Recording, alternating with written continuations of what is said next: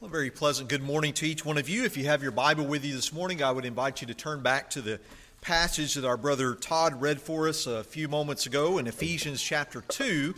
Ephesians chapter 2 is where we will be looking at from the Word of God this morning. Thank you for coming and being with us today. If you are visiting with us, as we have several visitors it seems, we are certainly thankful that you have chosen to come and to worship God with us here in this particular congregation upon this first day of the week, to open up our hearts, to open our lips as we have been doing this morning in song and in prayer, and to remember the great love, the eternal love that our God and Father has had for each one of us in sending His Son Jesus Christ here to this world to live like us, to be God with us, Emmanuel, to be the Lamb of God that takes away the sin of the world, to be our great Redeemer, as we have already sung about today, and to redeem us from our sins through His death upon the cross and our faith in Him as our Lord and our Savior, and to reconcile us to God, that we might be His children and that we might live in a way that pleases Him. I hope that you were able to be with us last week. We had such a good series of lessons, at least in my judgment, and I know that for a variety of reasons that some of you were not able to be with us, but if you were not able to be with us here in person, I hope you have had the opportunity to watch Reagan's sermons online, or if you haven't had the opportunity to do that you can go back and look at those as they are archived on our website and our YouTube channel and Facebook. But I think he just did such a great job of tying all of that together and reminding us that we don't have to walk alone as Christians, that God has called us all to be together, that He has called us to be a community of His believers, of His children, and that we have one another to call upon. And certainly those lessons, just because our meeting is over, those lessons should not go by the wayside in our minds or in our lives, but let's be continuing to think about those and meditate on those things that He brought to us from the Word of God and see how we can make application in our lives. Let's do as James instructs us to do in James chapter 1. Let's not just be hearers of the Word, even good hearers of the Word, but let us be those who are counted among the doers of God's Word and live out those truths in our lives each day. It was such a blessing not only to listen to Reagan, but also to see several of our young men and their participation in our worship as they do from week to week. But I was reminded even again this morning as Will was here leading our singing, what wonderful gifts God has given to this congregation and how much talent and ability so many of us have. And we ought to be using that at every opportunity that we have, and especially among those who are younger in age, not just our young men, but our young ladies as well. And so those of us who are older, let us be noticing those things about those who are younger in the faith, and let us take every opportunity that we have to encourage them to continue.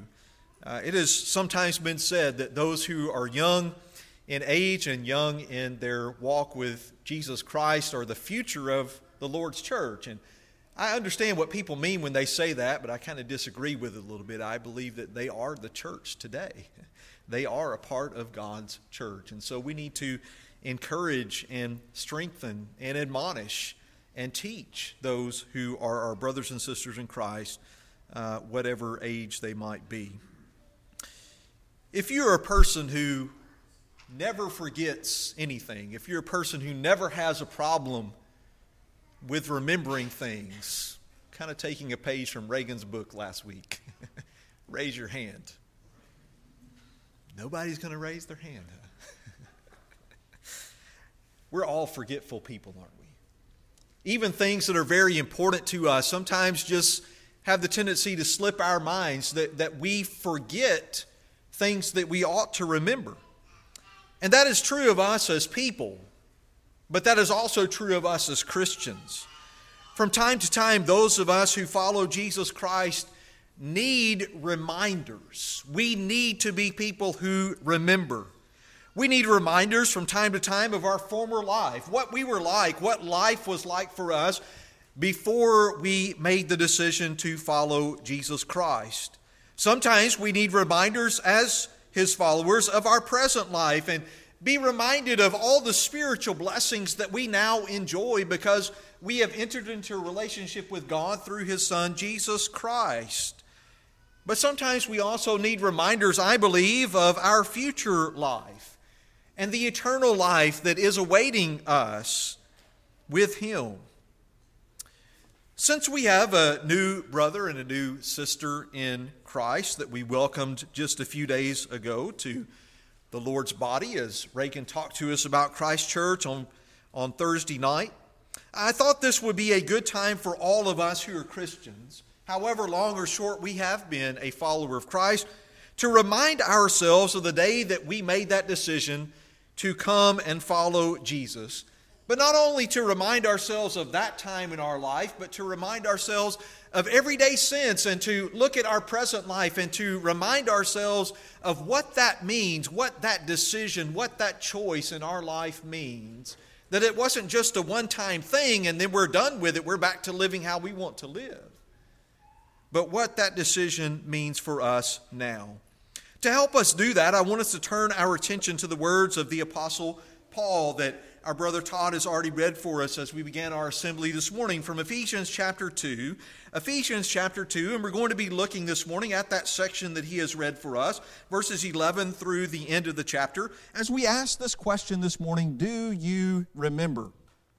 I was a little bit on edge Thursday night when Reagan said, and I knew I'd already looked at his PowerPoints, that he was going to preach on Christ Church from the book of Ephesians, but fortunately he didn't touch chapter 2.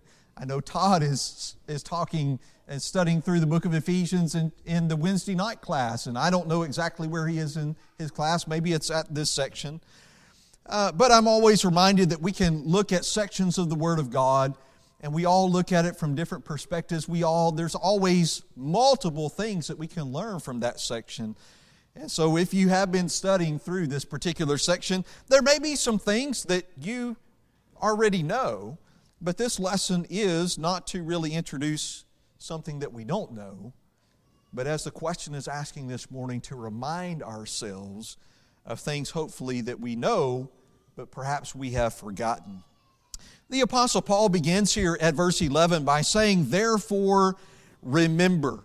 While Paul wrote these words, I realize specifically to Gentile saints here in the church at Ephesus, I believe they apply to all of us who are reading them and considering them this morning. Unless you are a Jew physically, I would say all of us fit into the category of being Gentiles physically. But even more so than that, at one point in our life, even if we are walking with Christ now, if we are Christians and saints and God's chosen holy ones, that at one point in our life, we were all Gentiles spiritually, we might could say. I believe Paul maybe even uses that kind of language here in this book of Ephesians when you come to chapter 4 and verse 17, as he is talking to us in this section, chapter 4, 5, and 6, about the practical implications or applications of the foundation, the groundwork that he has laid in chapters 1, 2, and 3, about how we are to walk from day to day as Christians. He encourages us there in chapter 4 and verse 17 to walk no longer just as the Gentiles also walk in the futility of their mind. We might say today to no longer walk like the world, to no longer live like the world, to stand out from our world. And so at one time, all of us were Gentiles, if you will, spiritually. We were not counted among God's chosen covenant people. Also, although Paul's teaching in this text has its primary application, as we will see here in a few moments, to the age-old problem, the centuries-old problem of there being enmity and strife between Jews and Gentiles, and how Christ reconciled both in one body to himself and to God. He is addressing a lot of these things in this text to Jews and Gentiles as races of people or classes of people. I believe some of the truths that we're going to look at this morning apply to us as individuals as well. Since we were all once sinners, since we were all once without hope, since God has saved us in His Son Jesus Christ, then Paul is calling upon, yes, specifically Gentiles, but also Jews here, and calling upon all of us today to remember our previous state of separation from God, to remember that at one point in our life we were hopeless, to remember that at one point in our life we were in despair without God, but also to remember who we are now as God's children, as followers of His Son, to remember our present state of unity with God and reconciliation with God and peace with God, but not just those things with God, but also with one another, because we are all a part of the body of Christ Jesus. So as we consider this question this morning, do you remember? I want us to think about 4 questions, 4 things that we need to remember that Paul is telling us, instructing us from this text that we all need to remember about ourselves. Number 1, do you remember that you were separated from Christ? Verse 12, the Apostle Paul, as he continues this exhortation to the Gentiles, specifically to remember, he says, remember that you were at that time separate from Christ, excluded from the commonwealth of Israel, and strangers to the covenants of promise, having no hope, and without God in the world. The Gentiles to whom Paul is writing here at this particular point in the church at Ephesus, he reminds them that they were once without Christ, or they were once separated from Christ, depending upon what translation you are reading from this morning. We know as we go back in our minds, as we go back to what we call the Old Testament, we know that it was God's design, I think even from eternity, to choose a people, that He would choose Israel out of all the peoples on the earth, not because they were such a great nation, not because in some way they deserved to be God's chosen people, but it was quite the opposite. As you read through the Old Testament, you find that it was because they were a small people, because they were an insignificant people, because God could work His plan through them. He could show His might and His power through them. But God chose Israel out of all the peoples on earth to be His covenant people. And therefore they had a connection to Christ. They were connected to Christ through the covenants of promise, the covenant that God originally made with Abraham, you might remember. And the covenant that was renewed with Isaac and Jacob and Joseph, and on down, passed down through the centuries to those who would be from the physical lineage of Abraham. Gentiles did not have these connections as a people. They did not have these connections, and therefore, as Paul is reminding these Gentile Christians at verse 12, they were separate from Christ. They were without hope. They were excluded from the commonwealth of Israel.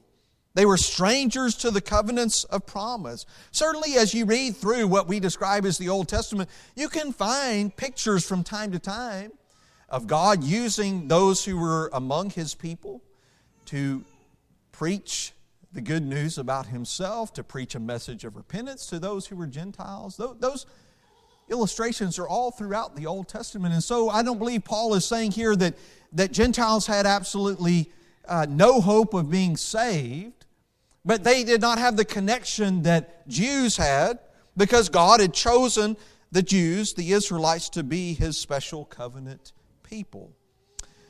Well, as we think about our own selves and our own lives, I think we would have to say that at one point in our lives, all of us were separated from Christ. There may, I'm sure, even be some in this audience this morning who are still in that particular spiritual state, that you are separated from Christ. You are without Christ. You have no hope. All of those promises are made available to you through Christ, but you have not yet made the decision to respond to God's mercy and grace as He shows it through His Son.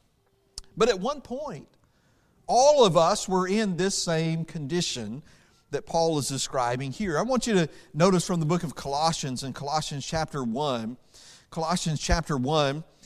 the Apostle Paul writes this after he has talked to us about Jesus Christ and the supremacy, the preeminence that Jesus Christ has. He says in verse 21, and although you were formerly alienated and hostile in mind, engaged in evil deeds. That describes all of us before we came to Christ. Even here in the book of Ephesians, as I have the passage up on the screen, Ephesians chapter 2. Ephesians 2, beginning at verse 1. Before Paul gets to this section that we're considering today, to remember who we were before we were Christians, he says, here is who you were.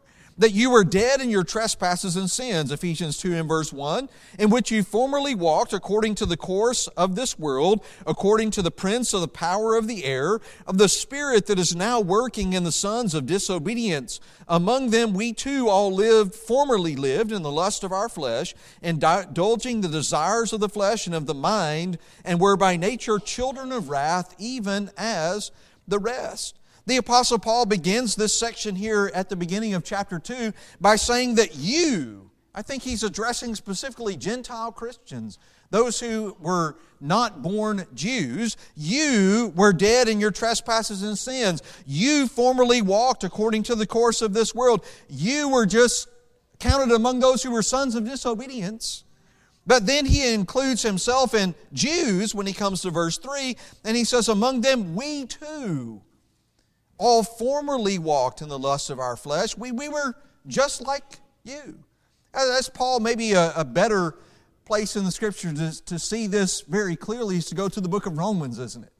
And as Paul begins there by describing the culture, the environment in which he found himself living, the world in which he found himself in the first century, the Gentiles were involved in all kinds of things that were counted as wickedness and ungodliness.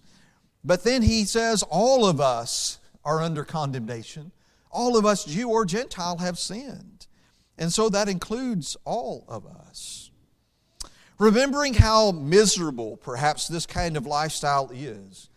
And it may be hard for us if it has been a long time since we have lived that lifestyle. If we have been in Christ for a number of years or decades, it may be hard for us to recall those things, to remind ourselves of those things.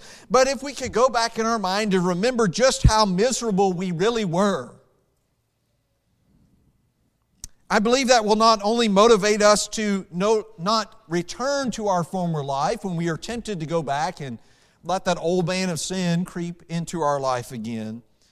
But it will also, as Reagan pointed out to us last week, it will help us to empathize and sympathize with those who are still without Christ. As Paul is reminding these Christians here, and there are a lot of people, of course, that fall into that category. So the first admonition, the first encouragement here is for all of us to remember that at one time we were separated from Christ.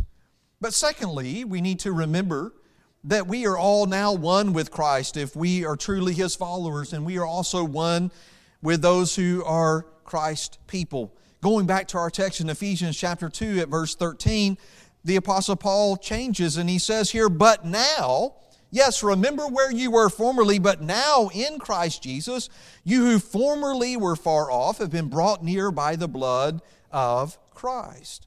Before Jesus died on the cross, those who were Gentiles were far off from God. They were far off from God's people. Not the case that there wasn't a single Gentile that couldn't be saved. Again, we have examples of those through the Scriptures. But as a whole, they were far off from God. They were far off from God's chosen people. But when Jesus died upon the cross, when He shed His precious blood for all of us, He brought Jews and Gentiles near to God so that they could all be His chosen people. In fact, I believe the New Testament is very clear. You can think about Galatians chapter 3, as we'll look at here in just a moment. But when Jesus shed His blood upon the cross, His atoning blood brought all of us who have believed and all of us who have obeyed near to God through Him.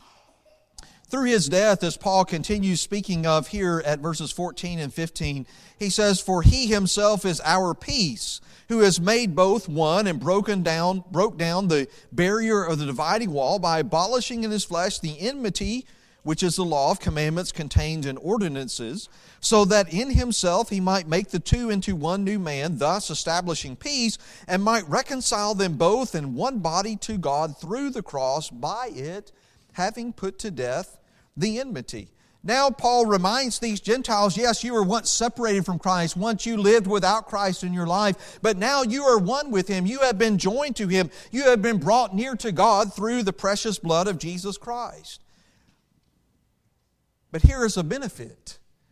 That through His death, Jesus brought peace. And I believe Paul is describing peace at least on two different levels, but they are connected to one another. Number one, he says that when Jesus died upon the cross, that he brought peace between Jew and Gentile. He says he made both of those groups who were once separated, who were once hostile to one another, who were once at enmity with one another. He made both of those groups into one, or as the ESV says, that he made one new man in place of the two, that now they could be reconciled together. Now they could be joined together. They're no longer hostile to one another.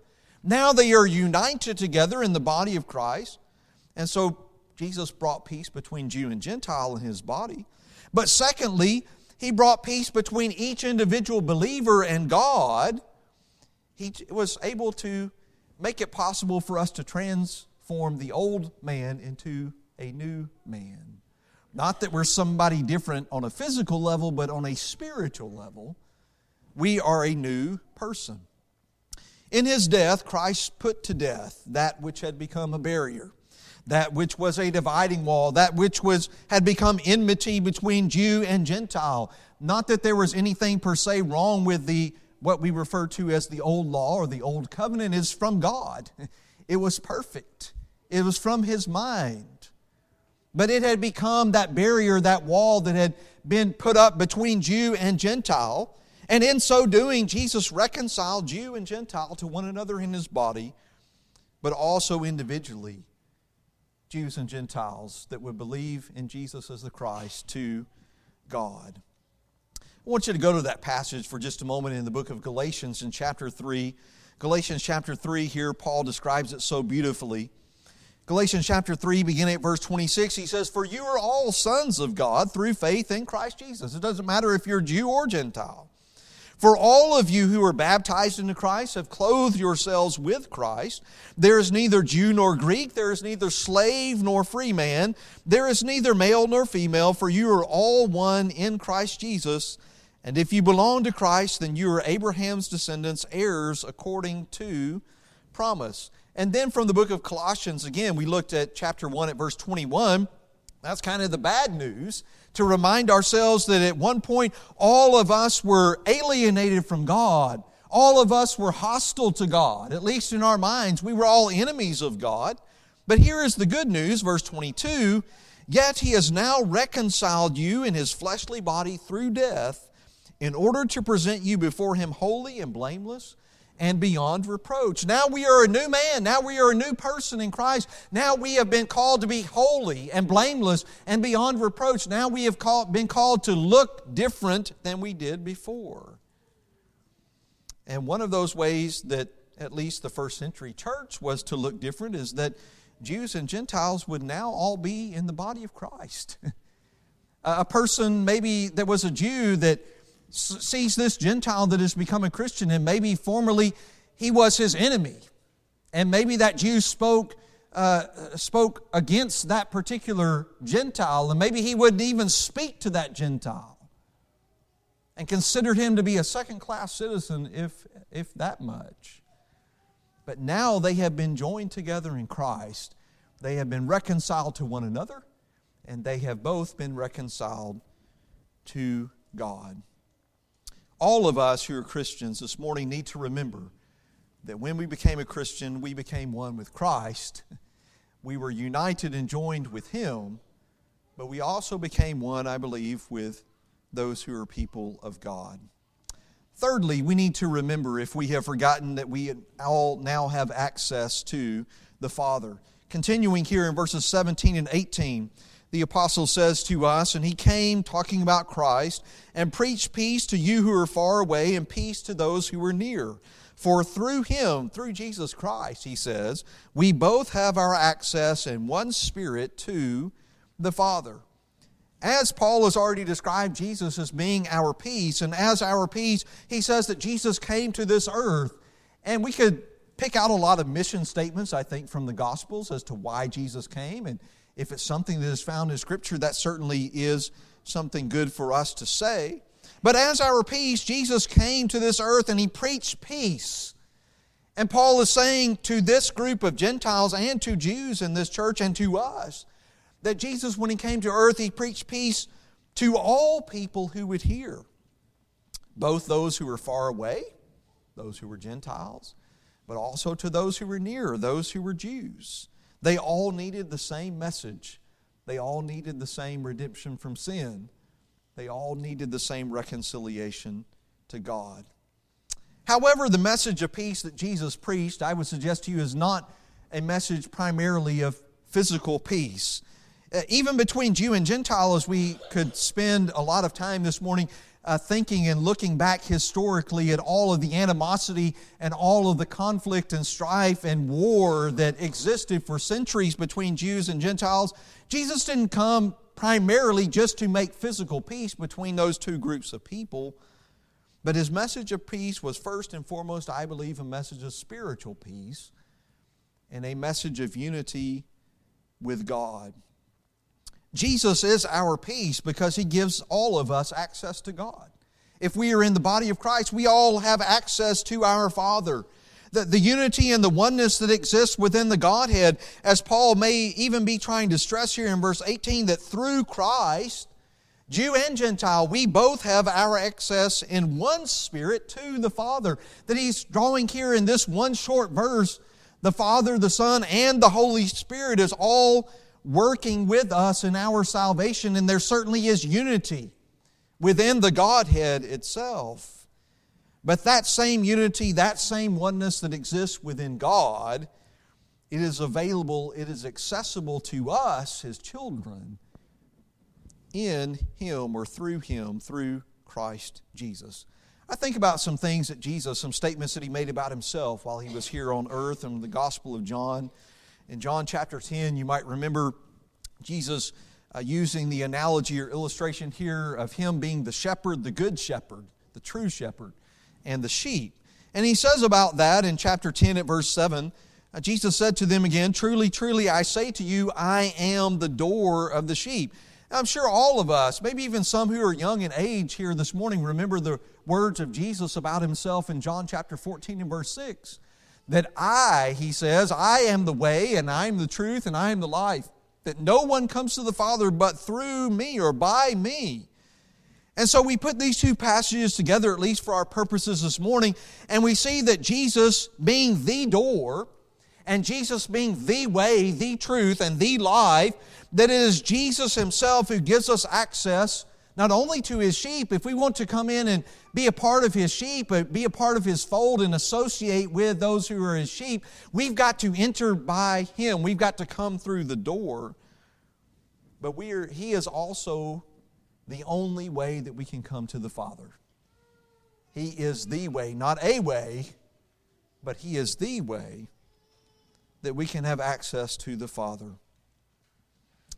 We all need to remember that when we decided to follow Jesus, that He gave us access to our Heavenly Father in a way that people, I don't believe, did before. But fourthly and finally this morning, as we think about some things that we need to be reminded of, as we come back to our text here in Ephesians chapter 2, we need to all remember that we are now citizens of God's kingdom. And we are now all a part of God's family. Verse 19 beginning, "So then you are no longer strangers and aliens, but you are fellow citizens with the saints and are of God's household, having been built on the foundation of the apostles and prophets, Christ Jesus Himself being the cornerstone, in whom the whole building being fitted together is growing into a holy temple in the Lord, in whom you also are being built together into a dwelling of God in the Spirit." Just like those that Paul has already described as he is talking to those who were Gentiles that have now become Christians, just like the Gentiles, all of us once were strangers to God. Not that God didn't know us, we're all made in His image. But we did not have a relationship, we did not have a fellowship with God that God desired that we would have. We were once all strangers to God, but we were once all strangers to God's people. We were not counted as a part of His people. But now in Christ, Paul says to us, we are fellow citizens. Those who are Gentiles are now fellow citizens with those who are Jews. And because we are fellow citizens of God's kingdom, we enjoy the rights, but we also enjoy the responsibilities, we enjoy the privileges, we enjoy the blessings that come with being a part of His kingdom. Now we are not just citizens in God's kingdom, but Paul also uses the imagery here of a family, and he says now we are a part of the family. We're not just a part of a family that is kind of insignificant and doesn't mean anything to God, but we are a part of His family. And as such, we are connected to our Father through our cornerstone, Jesus Christ. But we also have a connection to His apostles and to the prophets. Sometimes maybe we don't think about that. I think Reagan really didn't use this passage, and again, I'm kind of glad that he didn't use this passage in his lesson, but I think he was trying to draw to our minds on Thursday night in that lesson about the church that we have connections to people who certainly are alive now that are Christians, but even connections to people to those people who have passed on. That if they died in the Lord as faithful servants of Christ, that they are still counted among God's chosen people. They are a part of those who are saved. Now Paul says here in this text that we are God's dwelling place. And as you read through the New Testament, you find that both individually that we are temples of God, but collectively as God sees His people, His church, that we are His temple. And we are growing, he says, into His holy temple. That this temple has not been finished. That every time a person who is without Christ, just like these Gentiles that he addressed here, every time a person who is separated from Christ is reconciled to God through the cross, the Lord, as it were, is adding another brick. To put it in a terminology of 1 Peter chapter 2, that we're living stones. And brick by brick, the building of God is being built. And we are becoming members of God's family. We are added to His people. And God is perfectly fitting him or her into His building, into His household. We all need to remember that when we came to follow Jesus Christ, that what that means for us now in practical terms in our life each day is now we are a citizen of God's kingdom. Now we have a great King who is reigning over us, who will not lead us astray.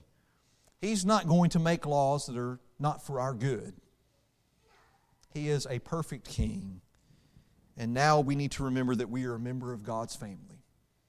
That we have a perfect Father who loves us and who will help us to be more like Him as time goes by. It can be easy for us to forget even these very important things, to forget these important truths, but I hope I've done to the best of my ability as good of a job as I can of bringing these reminders to us. If you are a child of God this morning, let me just ask you this question. Do you remember the day that you became a Christian? If it has been 30 or 40 or 50 or 60 or more years ago, you may not remember maybe the exact date. You may not remember maybe a lot of things pertaining to that circumstance, but I hope you still have that memory in your mind of the day that you became a follower of Christ. I do remember it was in August of 1994 that I made the decision to come and follow Jesus Christ. It was a hot, hot day in Mississippi. But it was a wonderful day for me. If you're a child of God, do you remember the joy and the peace that you had on that particular occasion of knowing that you were no longer separated from God? You were no longer without Christ in your life. Now you were one with Christ. Now you had access to your Heavenly Father. Do you remember the excitement of knowing that you're now right with God? You're in a right relationship with Him. You have fellowship with Him, but also the excitement of knowing that you're now a part of His family. That you don't have to walk through life alone anymore. You have brothers and sisters in Christ who love you and care for you and will help you as your journey goes on. Well, lest we forget, let us who are God's people this morning remember where we have been. Let us remember where we are now. But let us also, as we press on, remember where we are going. If you have not made the decision to come and follow Jesus Christ this morning, if you're not truly a child of God in the special sense in which the Bible often speaks of it, you don't have those memories. But you can. You can start that journey this very hour. You can do like our new brother and sister in Christ, Aaron and Miranda, did just a few days ago. You can do like Grayson and Lindsay did several months ago. You can put on Christ in baptism this very morning. And I'm confident, because Scripture tells us so, that when one who is a sinner repents and turns back to the Lord, that God is going to be rejoicing. And all of His heavenly hosts are going to be rejoicing. But this audience of God's people here this morning will be rejoicing with you too. Would you not start your journey with Christ this morning? Think about those things, and if you need to respond in any way, if you need to begin your walk with Christ this morning, we would encourage you to do that very thing now as we stand and as we sing.